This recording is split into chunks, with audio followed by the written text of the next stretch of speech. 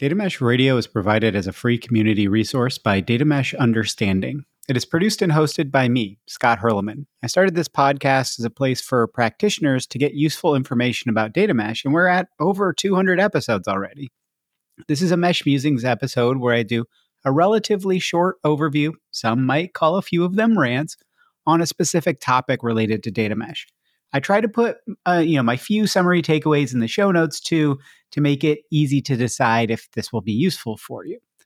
Quick reminder as well to hit the Data Mesh Understanding link in the show notes to easily review listings of past episodes you might have missed, that I've grouped up on different topics to make it easy if you want to do like a deep dive into governance or something like that. Do check out the Data Mesh Understanding offerings as well and the free community introduction and roundtable programs while you're there. Now with that, on to the Mesh Musing.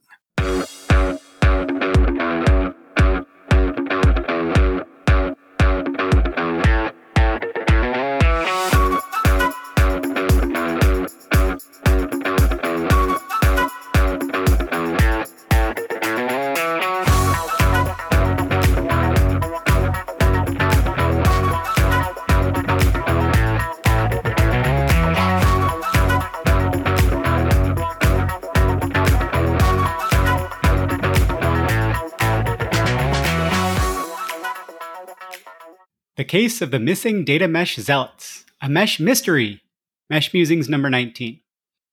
Okay, this one might cause some controversy, but I think the people who push back on data mesh, they always reference these straw men, as in, these people don't really exist. They're kind of that person out in the field. No, that's a scarecrow. Who are zealots about data mesh, right? Zealots saying data mesh is for everyone, or data mesh is easy, or ... So many things. Many of the arguments I see against data mesh basically boil down to attacking the arguments of these supposed zealots. I have to admit, I'm looking pretty much everywhere, and I've seen maybe 2, 3, 4 people, and I usually chat with them and pull them off the ledge to kind of a more pragmatic way of talking about and thinking about data mesh. Data mesh isn't for everyone, and to be worthwhile, it doesn't have to be. Microservices isn't for everyone, after all. And most of the time, what these very enthusiastic data mesh fans are saying is really every company should learn from data mesh and think about what can apply to them in the now and be prepared for when data mesh might be useful in the future, and then just call that data mesh. That's literally changing the definition of data mesh, which isn't great in my view. It causes lots of confusion when people try to understand what data mesh actually is. But when a lot of these people say data mesh is for startups, they mean something that isn't data mesh as defined by Zhamak.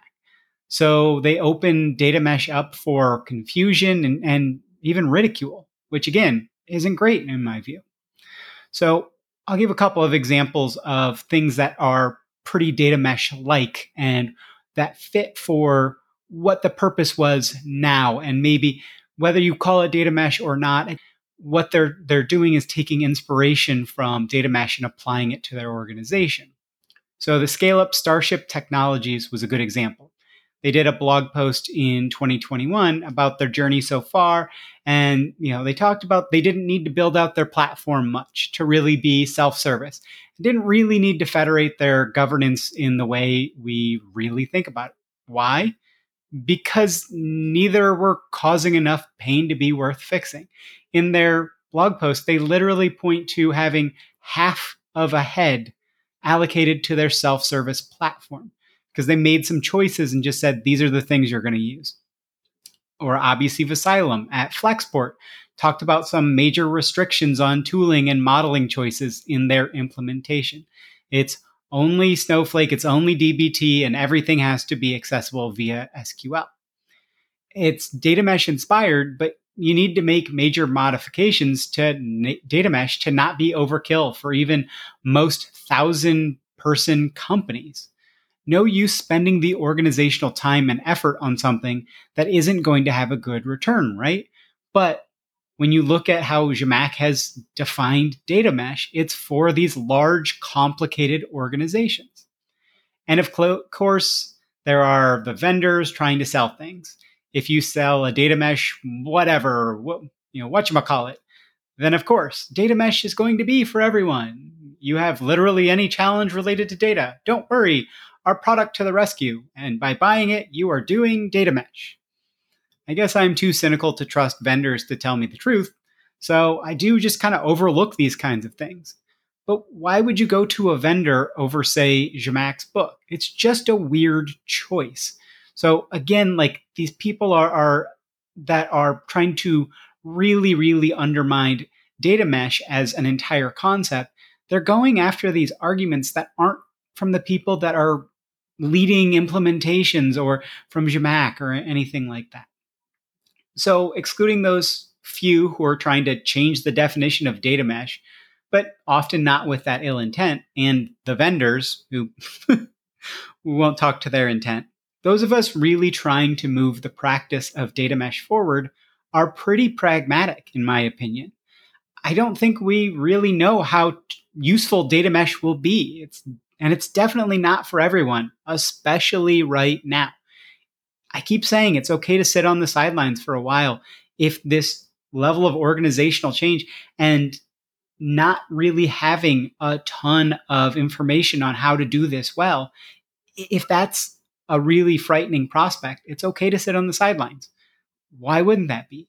Data mesh is bleeding edge. It's called bleeding for a reason. I think it's really, really crucial to stay curious and humble about results and practices.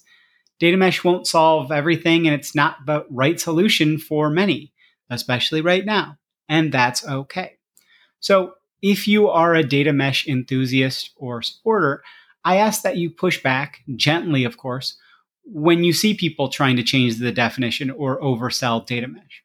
It's important to not let it go through the regular phases of data buzzword BS if we can help it. That trough of disillusionment, it's coming, folks. Zhamac recently said that in an interview. But if we keep on sharing, we can learn more and more how to do it better and continue to drive organizations forward in a sustainable way. So please help me out, folks. Please help me to push back when people are making these arguments about this is what data mesh is when it doesn't make any sense. And then we can actually go with a united front to these people that are trying to undermine data mesh. Yes, we don't have all of the answers yet. Yes, we may never have all of the answers. It may be that there are certain aspects of data mesh that are always going to be very difficult and are going to cause more challenges than we expect. That is a possibility.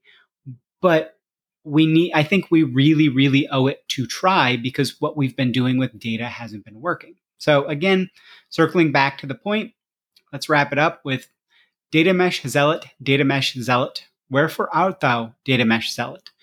Don't be that zealot as well. Like, let's really look to make solid arguments when we're talking about this in public, that we're really pushing a sensible approach and that we're not trying to say data mesh is for everyone. So hopefully this is useful and that we can kind of drive the conversation forward appropriately. Thanks. Hopefully that was a useful mesh musing for you. Please do rate and review the podcast. It really does help. And if you'd like to get in touch and see how I can be helpful to you, check out the show notes. I'm pretty easy to find. As I mentioned, there are some great free programs in addition to some very affordable things around implementer intros and roundtables on the Data Mesh Understanding website.